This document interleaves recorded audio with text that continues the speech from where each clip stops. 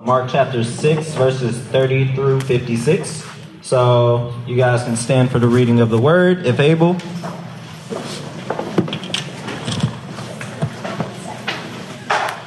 And it will come on momentarily. We lost power again. We lost power. We had a trip. So just read it. Just read it live. Not come on the board. Just read it live. Read it live. This is great for my first time. All right, here we go. Listen to the words, the reading of the word. All right. The apostles gathered around Jesus and reported to him all they had done and taught. Then, because so many people were coming and going that they did not even have a chance to eat, he said to them, "Come with me by yourselves to a quiet place and get some rest." So they went away by themselves in a boat to a solitary place. But many who saw them leaving recognized them and ran on foot from all the towns and got there ahead of them. When Jesus landed and saw a large crowd, he had compassion on them because they were like sheep without a shepherd. So he began teaching them many things.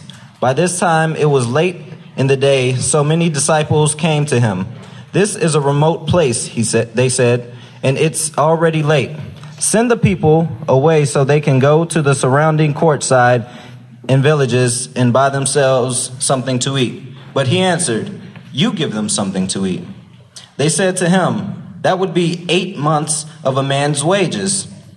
Are we to go and spend that much of bread and give it to them to eat?"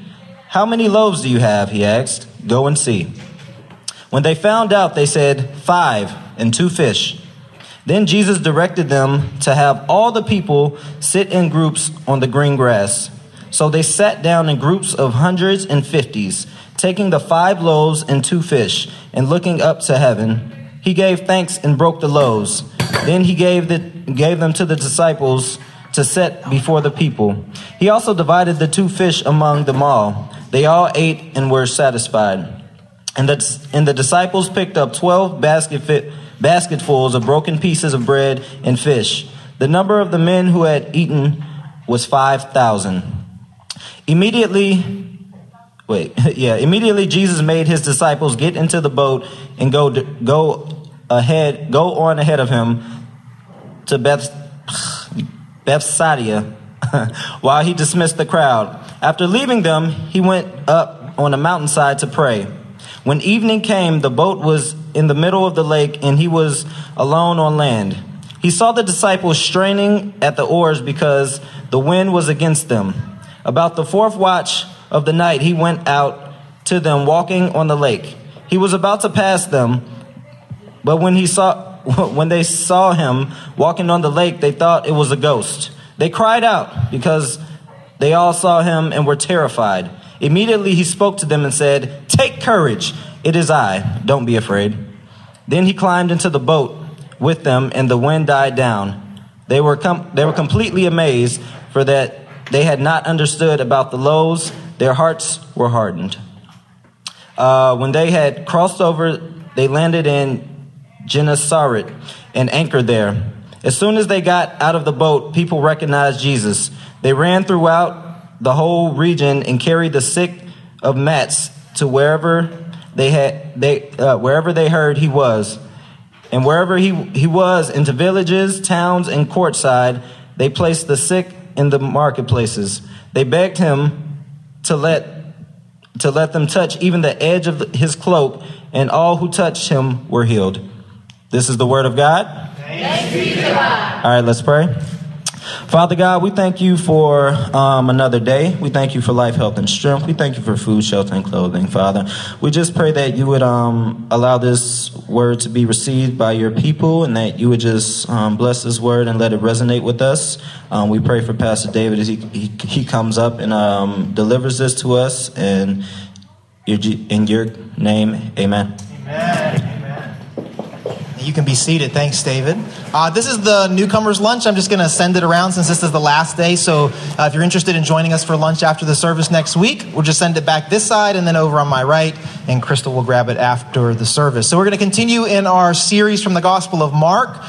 Today, we're about a third of the way into the gospel, taking large chunks at a time and trying to pull out some big themes from those. Again, if you didn't hear already, we had a large power surge in here during the windstorm this week, so hence some of the flickering lights and some of the slight technical difficulties. Thanks to everybody for being flexible today. So do please keep your Bibles open to Mark, and we'll be looking at these different stories that the evangelist Mark includes in his narrative of Jesus and what Jesus is doing in the region of Galilee. This is a bit of an overview. This has been a hectic season for Jesus. If you were here last week, we saw that Jesus and his disciples returned to his hometown of Nazareth, and there he was belittled and rejected by his hometown. We also saw that Herod Antipas, who was the king in that region, executed Jesus' cousin John in a pretty gruesome way. And then Jesus fulfills his promise to the 12 disciples by sending them out for the first time. 2 by 2, he sends them throughout the Galilean region to proclaim the kingdom of God and to cast out evil. And our passage begins with those 12 returning and telling Jesus all that has happened during their mission in the Galilean region. And Jesus says, okay, come away with me. His first response is, you're back, now let's get away. We're going to go out to the wilderness where we'll get some peace and quiet. We'll get some time together. So they reach this desert area, this deserted area of the wilderness. But the word is out. Now, not only is Jesus recognized by the villages, but the 12 apostles are recognized as well. And so Mark tells us that people recognize them, the apostles. The word gets out, and thousands of people flock to this deserted area to be near the disciples and Jesus. The disciples are a bit freaked out by this, as you would be as well, seeing thousands of people kind of spontaneously arrive in a wilderness area. So they tell Jesus, send them away. We don't have enough food for them. Send them to one of the surrounding towns. Now, the passage tells us there's 5,000 men. So what? 8, 9, 10, 12,000 people altogether. It's a large group of people. They say, send them to one of the surrounding towns. The problem is the villages in the area are no more than 2,000 to 3,000 in size. So you can't just send 10,000 people into one of these villages. It's not going to work. There's not going to be enough food. So Jesus says, well, you feed them. And they said, it would cost to be a year's wages to feed this many people. We don't have that kind of money. So Jesus performs this miracle. He feeds them with 5 loaves and 2 fish. And then the passage tells us that as soon as this was done, immediately Jesus forced his disciples to leave, and then he dismisses the crowd. Jesus goes up and he has some time by himself to pray. And as he's kind of up maybe on a bluff on the Sea of Galilee, he looks out, it's nighttime, and he sees that the disciples are struggling against a storm. They're not making any progress. And so, as you do if you're Jesus, he walks out on the water and just terrifies them. They just lose their minds, and then Jesus ends up saving them. The storm blows them off course. They don't make it to the destination they were heading to. They arrive at a different town, and again, the word is out, and people just want to be healed. They're not even interested in Jesus' message, and so they touch him, hoping that they will be healed, and the passage tells us that many, many were healed.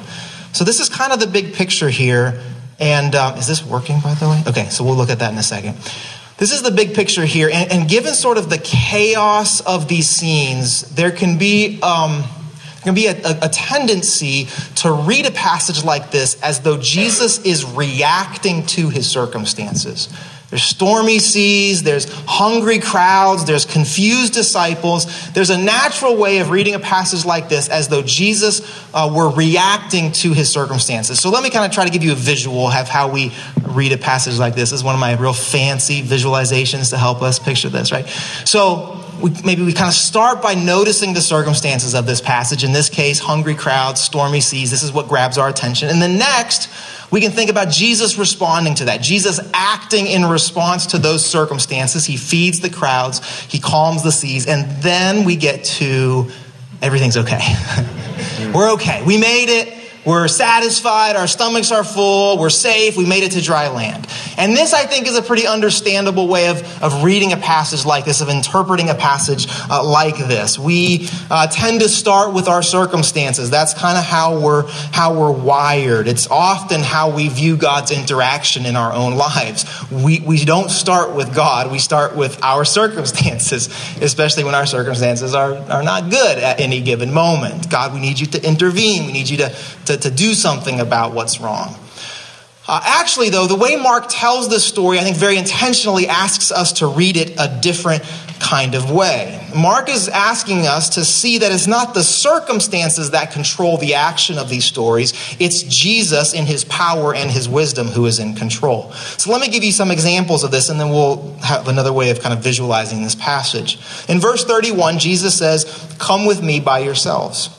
Verse 34, Jesus, began to teach them. Verse 37, Jesus says, "You give them something to eat." 38, "How many loaves do you have?" Jesus asks. "Go and see."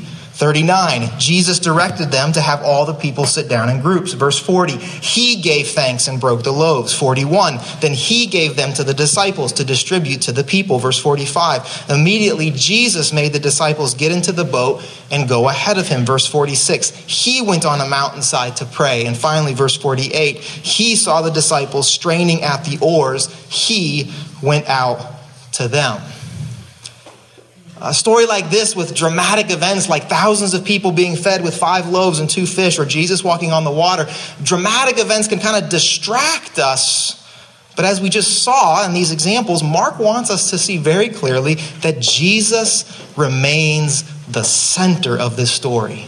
And despite all of the commotion and all of the chaos, he remains in control. So here's a second way that I think Mark would have us read this passage. It begins with the fact that Jesus is in control.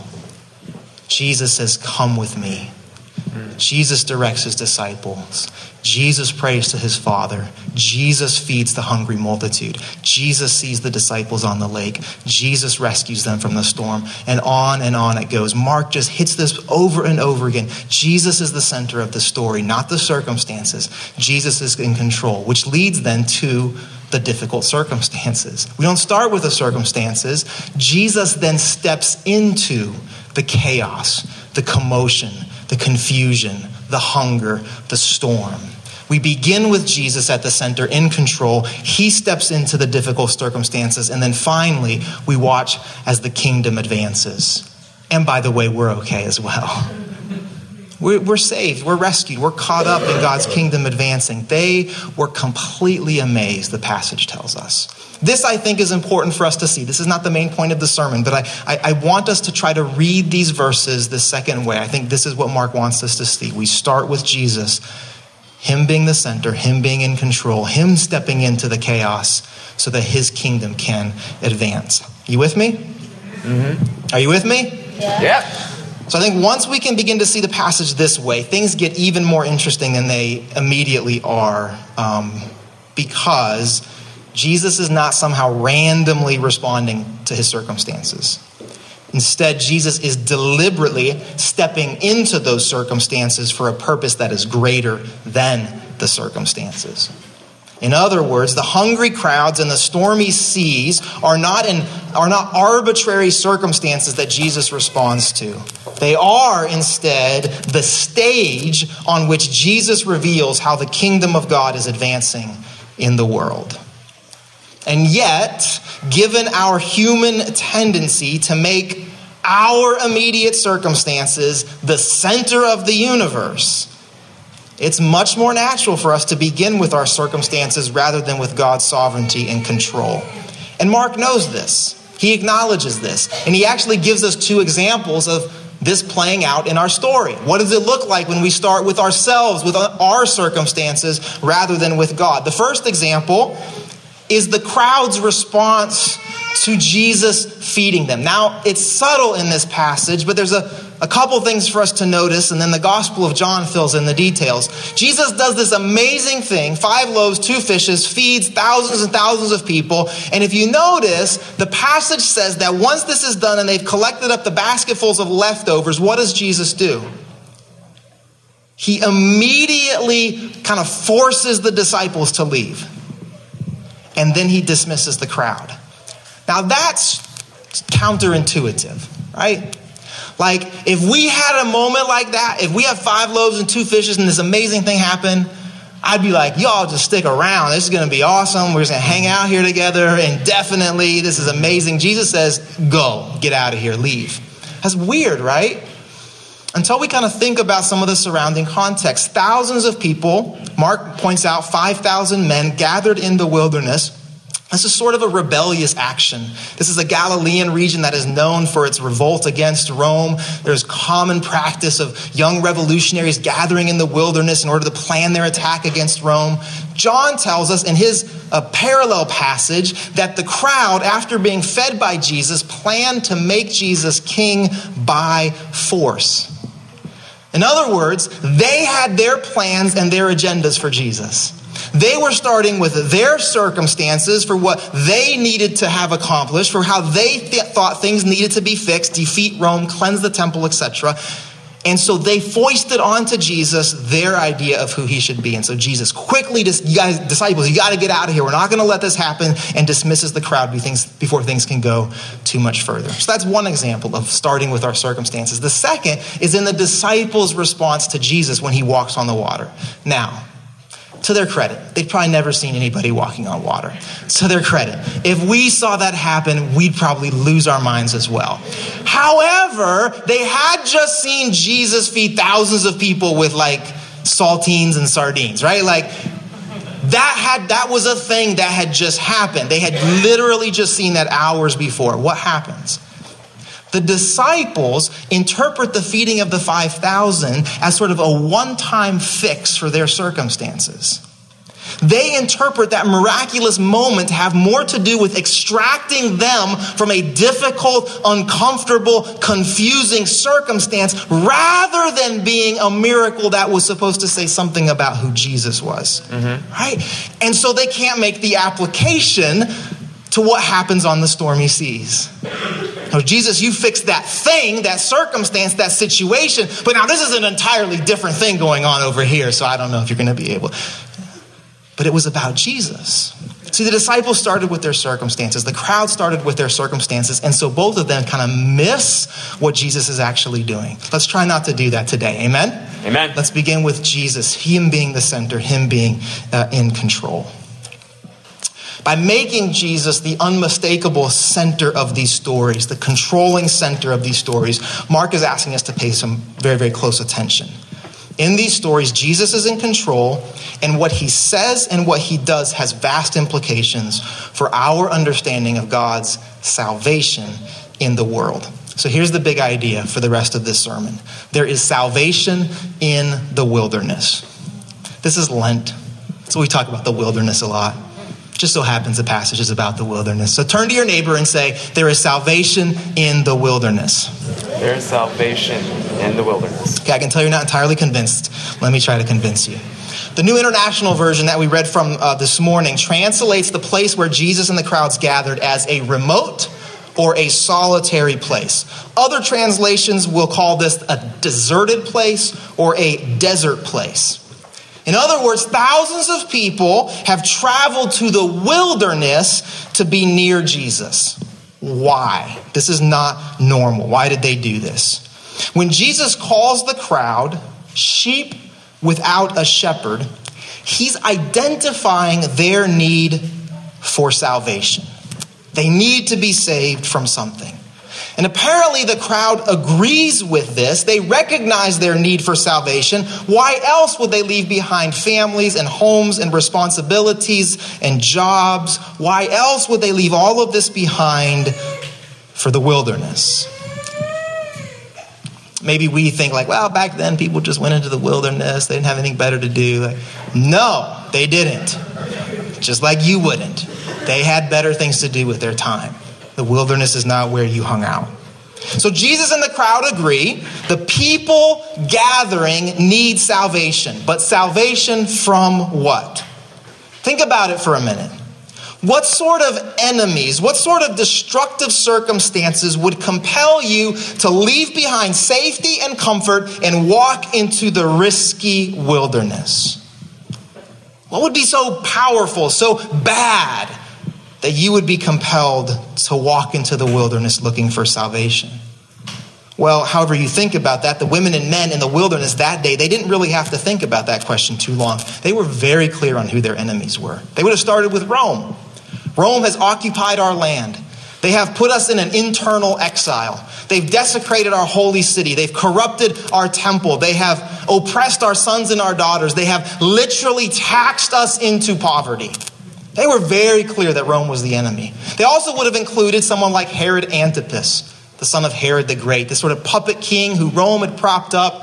Herod, who had built his capital on a Jewish cemetery, desecrating an entire city. Herod, who throws this lavish, opulent, sort of disgusting party and ends up killing one of the prophets.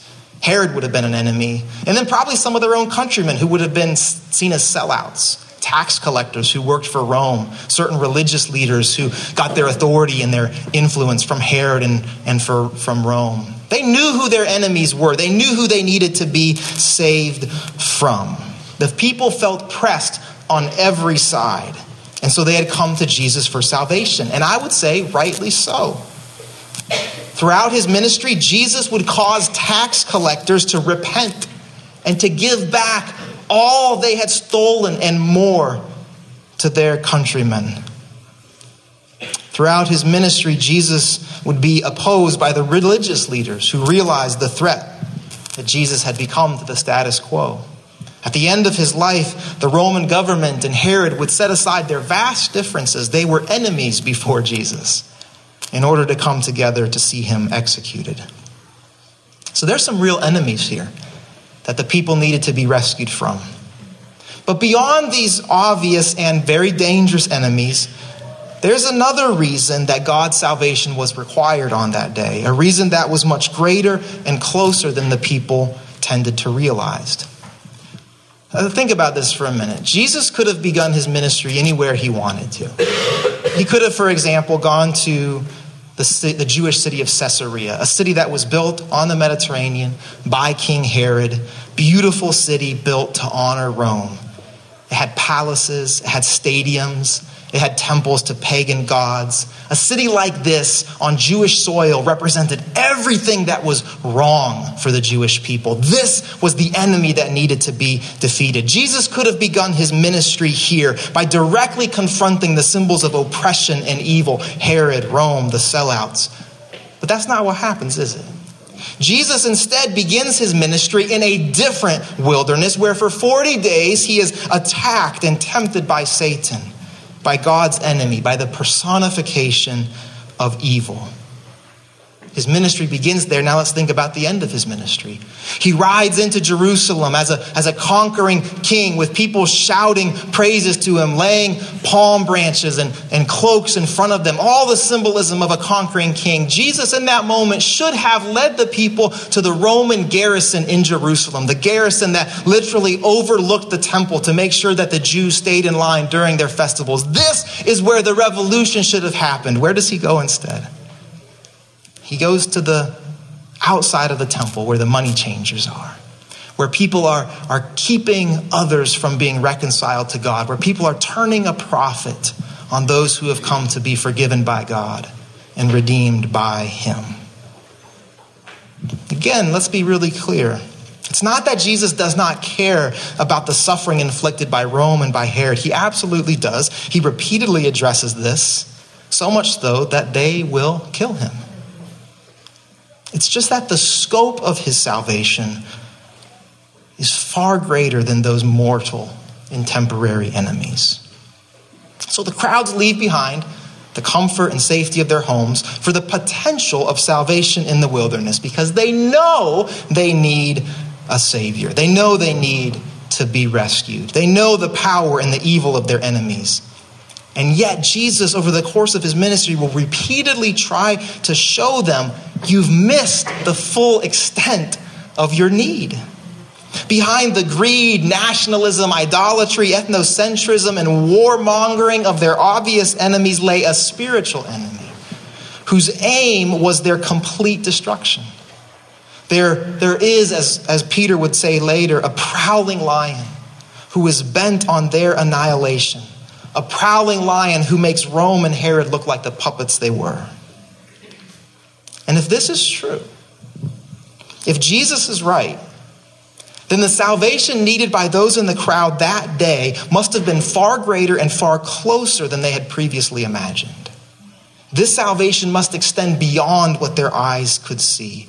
It must include the cure for the sin that had infected their hearts and their souls. Now, this is very important for us. The crowds, until they could understand the depths of their need, until they could grasp the scope of the salvation that was necessary for them, the crowds would never be able to fully accept Jesus as their true and legitimate Savior. And this is what happens.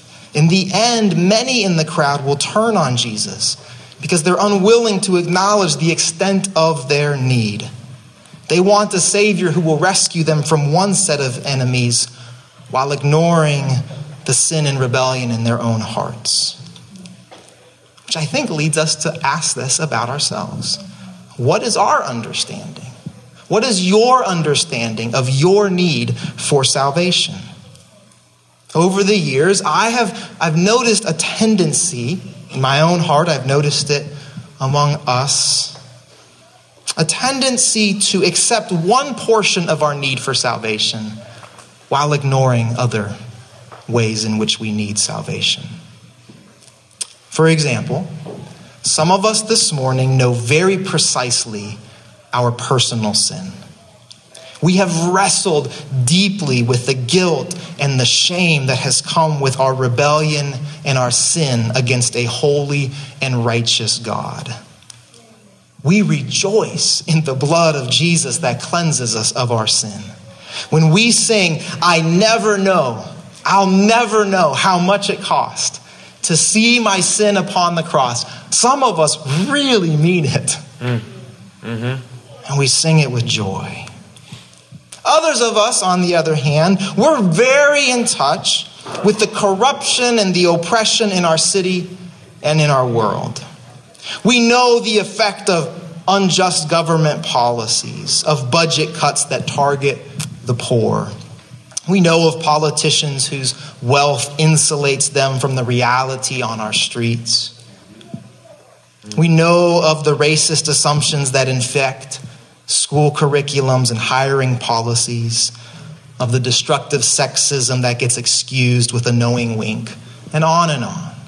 We're deeply in touch with these injustices in our world and our city. We know that the corruption runs so deep that nothing short of a direct intervention by the God of righteousness and justice will satisfy our need.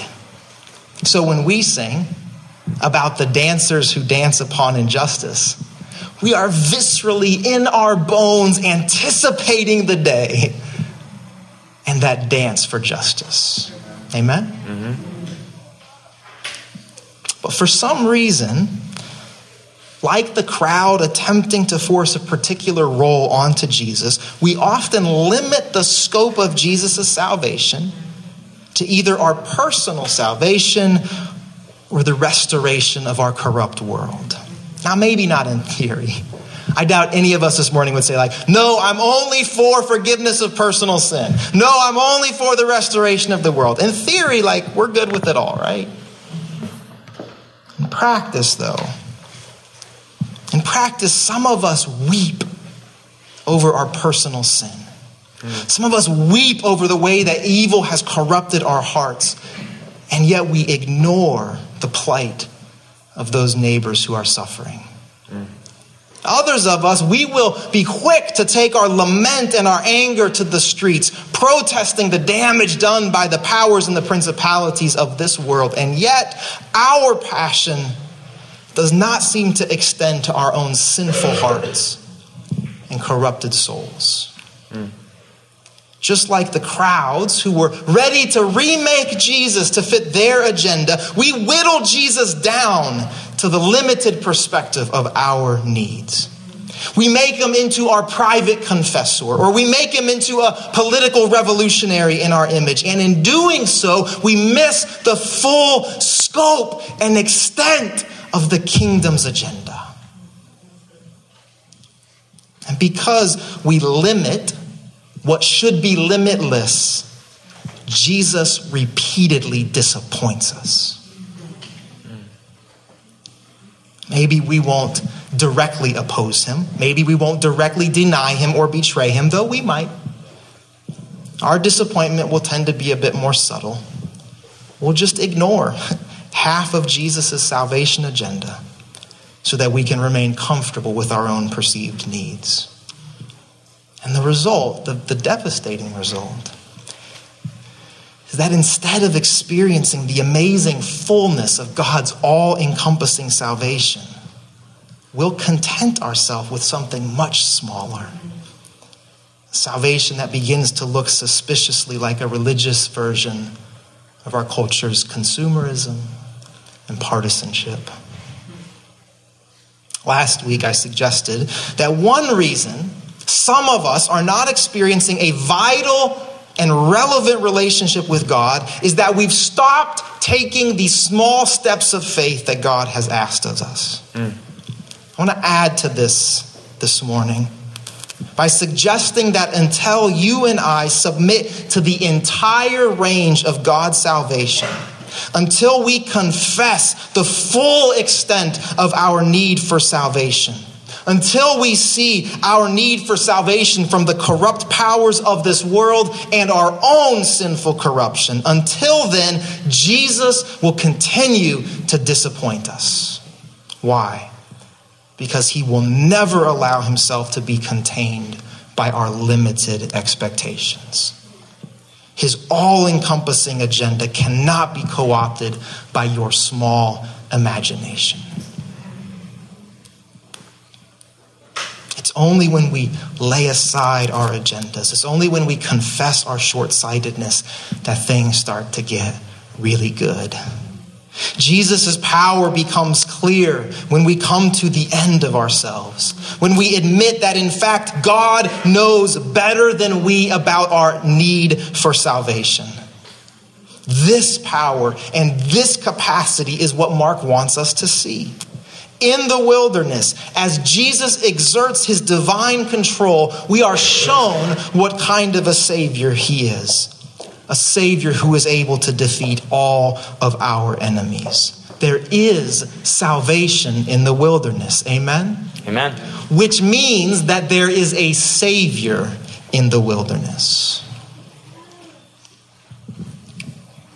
As we see more clearly the kind of Savior that Jesus is, we'll hopefully begin to hear the compelling call to leave behind the comforts and safety of our corrupt world, to trade it in for God's salvation in the wilderness. So what kind of a Savior calls us to the wilderness in order to know God's comprehensive salvation?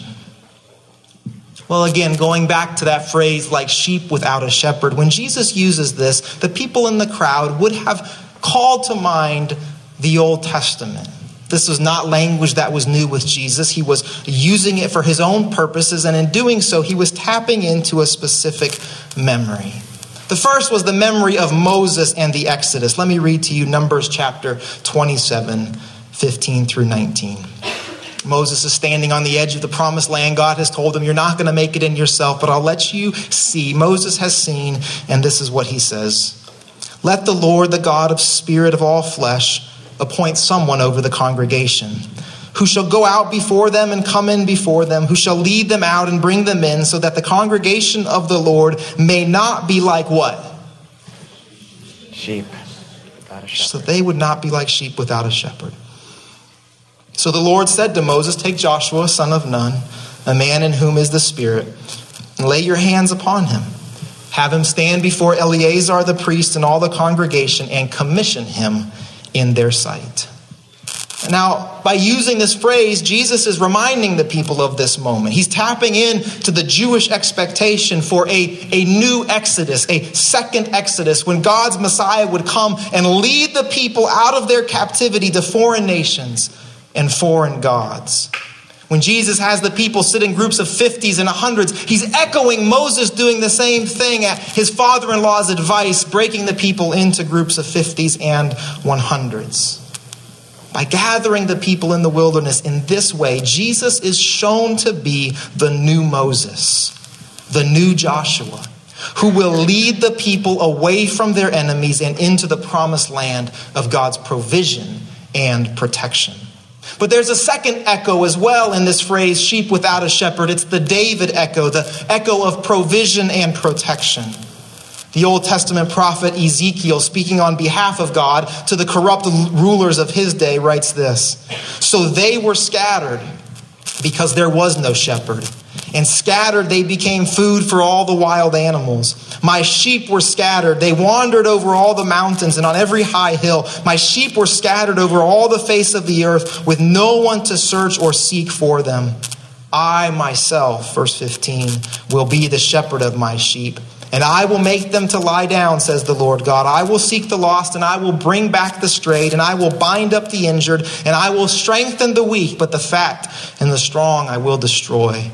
I will feed them with justice." Through Ezekiel, God was addressing Israel's corrupt kings and prophets. He called them out for neglecting their role as Israel's true shepherds.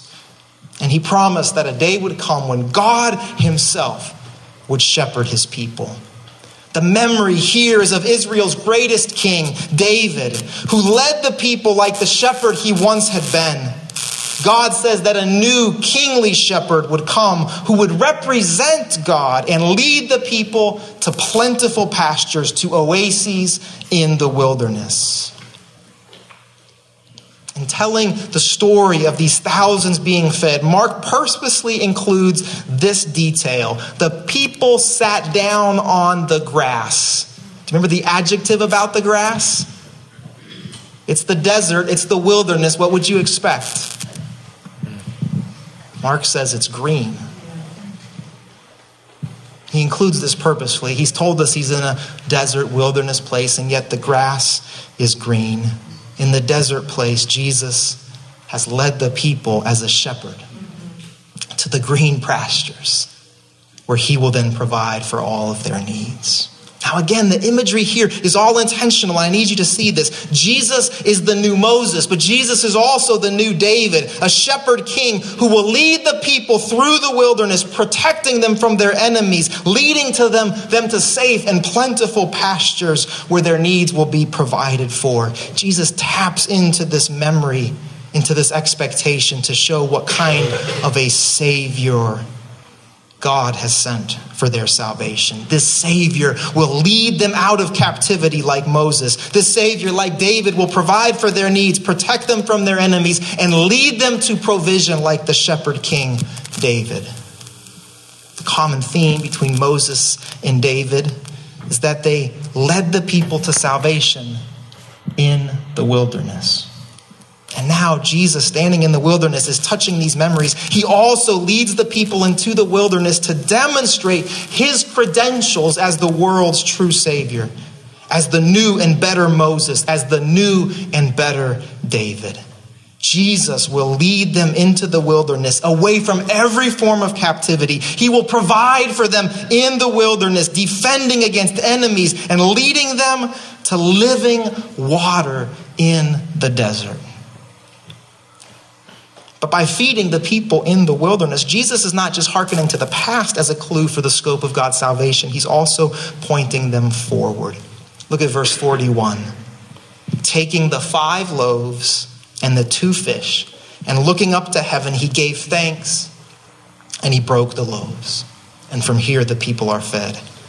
Jesus is following the Jewish custom of blessing the meal, of giving thanks to God before they eat. The only difference in the Jewish custom and what Jesus does here is that rather than bowing his head, Jesus looks up to his Father in heaven and thanks him for what is about to happen. I need you to see that everything in this moment is not only an echo of the past, but it's pointing forward. The wilderness, the crowds of 50s and 100s, Jesus as the new Moses, as the new David, the prayer of thanksgiving from the Son to the Father, the bread blessed in anticipation of a future Passover meal where bread will be broken and wine will be shared. Everything about this moment points ahead. A future. A future when the people of God will be led forever out of the wilderness. A people where God's enemies, sin, death, and evil will be vanquished forever. A future where God himself will visibly and perfectly shepherd his people. A future where human need, from personal sin to systemic corruption, will have been met finally with the justice and mercy of God. In this moment, the people glimpse into God's future when evil is finally undone, when the wasted years are redeemed, when all that was broken is put back together, when every tear is dried, when dignity is restored and then proclaimed, a future when all is made new.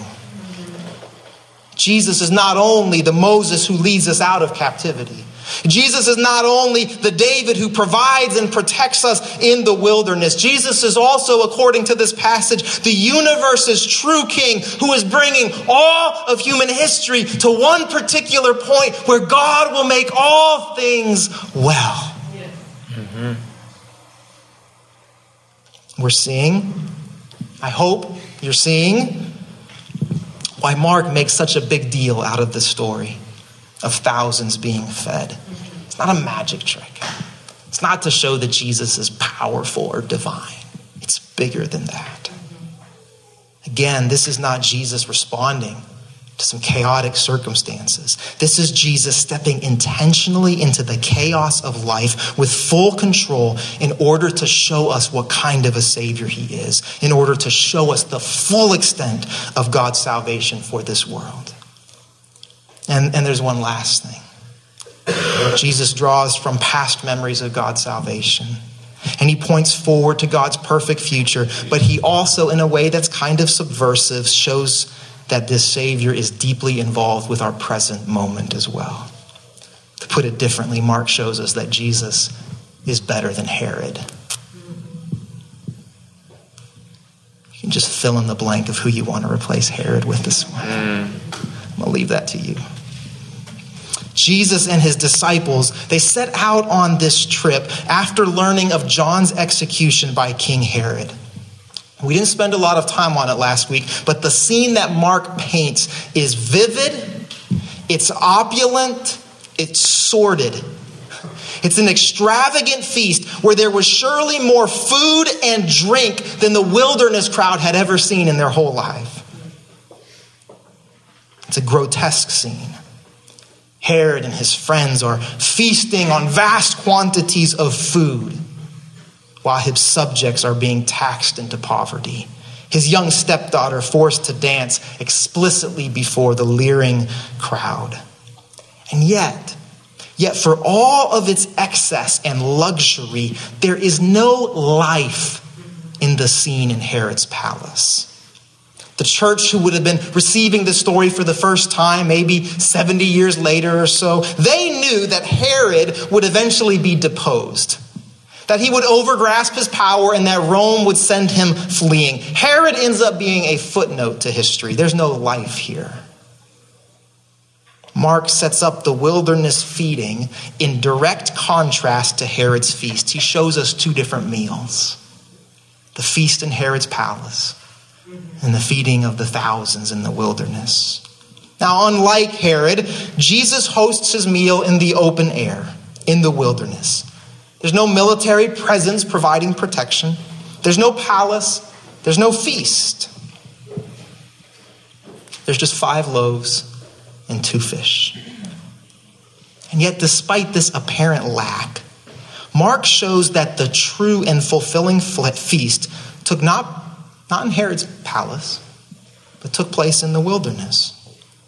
The miraculous feeding is kind of bookended. It's preceded by the disciples proclaiming that the kingdom had come near and they cast out evil. And the feeding is followed by healing literally flowing from Jesus with all who had faith to simply touch him.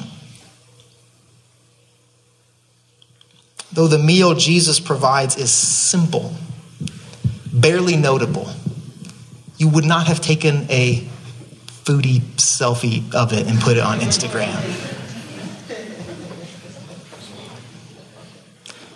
The meal is simple. It's hardly worth mentioning. And yet, the way Mark tells the story, this simple meal is far better for the eternal nourishment and salvation that it symbolizes. Far better than anything King Herod had access to. While Herod's banquet ends in gruesome and bloody death, Jesus' simple meal gives life. It's reminiscent of manna in the wilderness. God's perfect, on-time provision for people who are being liberated from their captivity. Amen. Amen. In the wilderness, we find a Savior who fulfills the past promise of a new exodus from everything that enslaved us. A Savior who leads us into the wilderness, and there we find provision and protection. In the wilderness, we find a Savior who points forward, who points us to the day when God himself will lead us from the wilderness and into a new city and a new creation where all has been made new. And now, today, as we follow our Savior into the wilderness, we find that his provision is more than enough for us. And not only that, as we journey into the wilderness of God's salvation, we find that the simplicity of God's provision is greater by far than the extravagance and the opulence of this world and its deceptive promises. I'll end with this. There's almost nothing in our world that is going to encourage you to pursue God's salvation into the wilderness.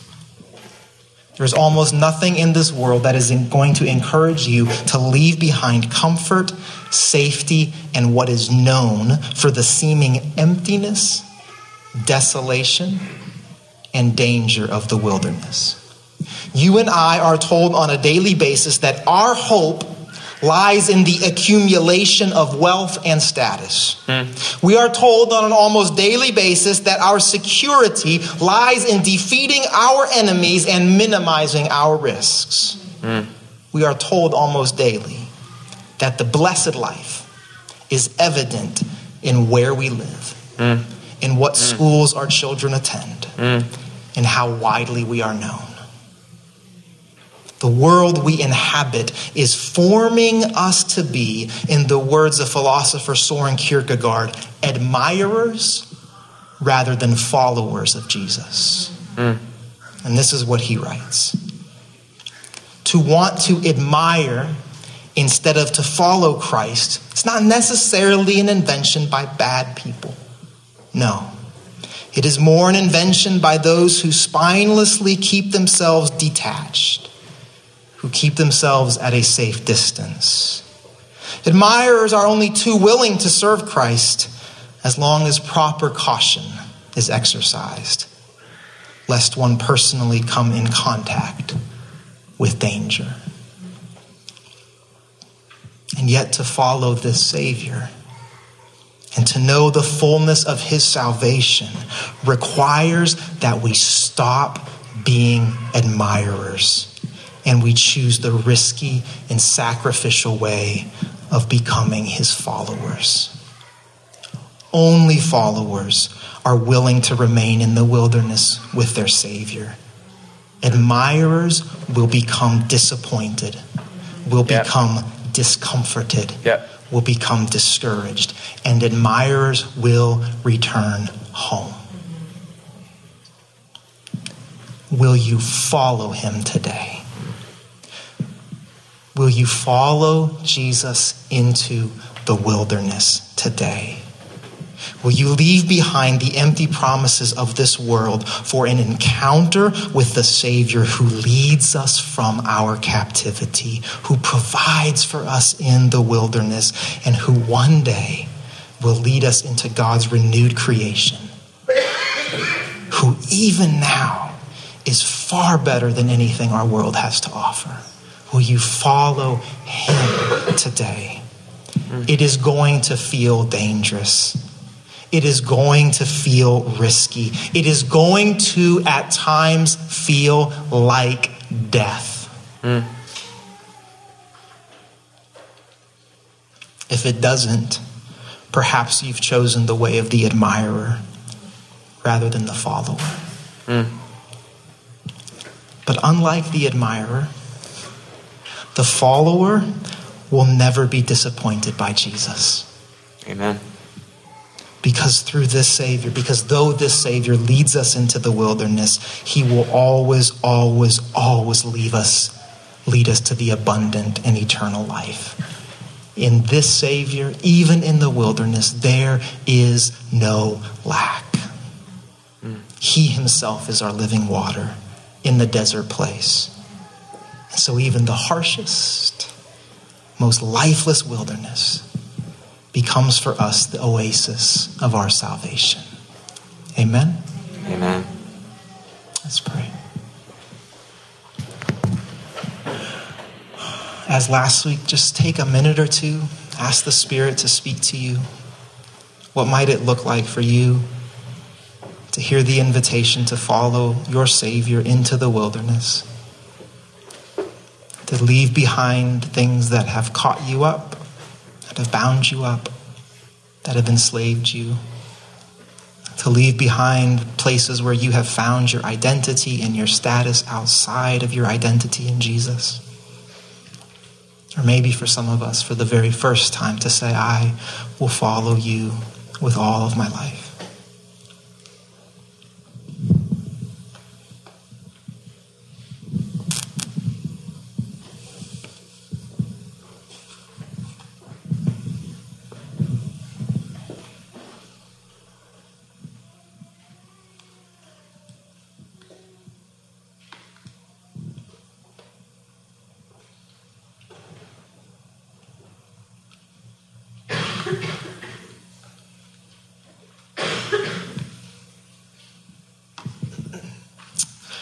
So, Lord God, whatever you have brought to mind in this moment, pray that you would now give us the courage to be obedient to you, to believe the good news that you are better than everything else, and that whatever you are calling us from is for our benefit, no matter how hard, no matter how attached, no matter how painful it may feel in the moment.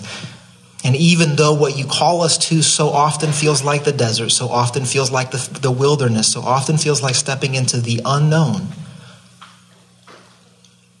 would you give us enough faith this morning to follow you into that place, to be led out of captivity, to be led to the green grass, to the good pastures, with the knowledge and the hope that one day you will lead your people out of the wilderness for eternity.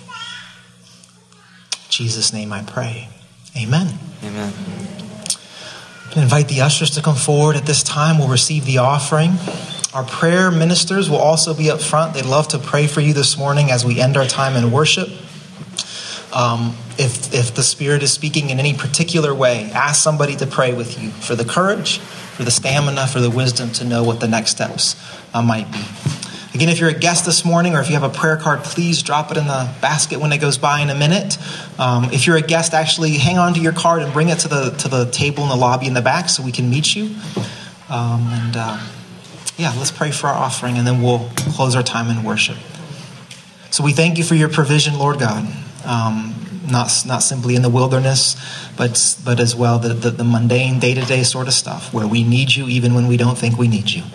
Thank you for providing. Thank you for these gifts. Thank you for the generosity of your people. I pray particularly now your blessing on those today who desire to give and who find themselves in circumstances where it feels impossible to do so. Would you provide? Would you protect for each of their needs? In Jesus' name, amen. So we'll receive the offering now and continue to worship. please take advantage of our prayer ministers. If you're going to join us for lunch next week, please make sure to have signed up before you leave for that newcomers lunch. We'd love to feed you and get to know you a little bit then. As you're able, would you please stand and let's worship together?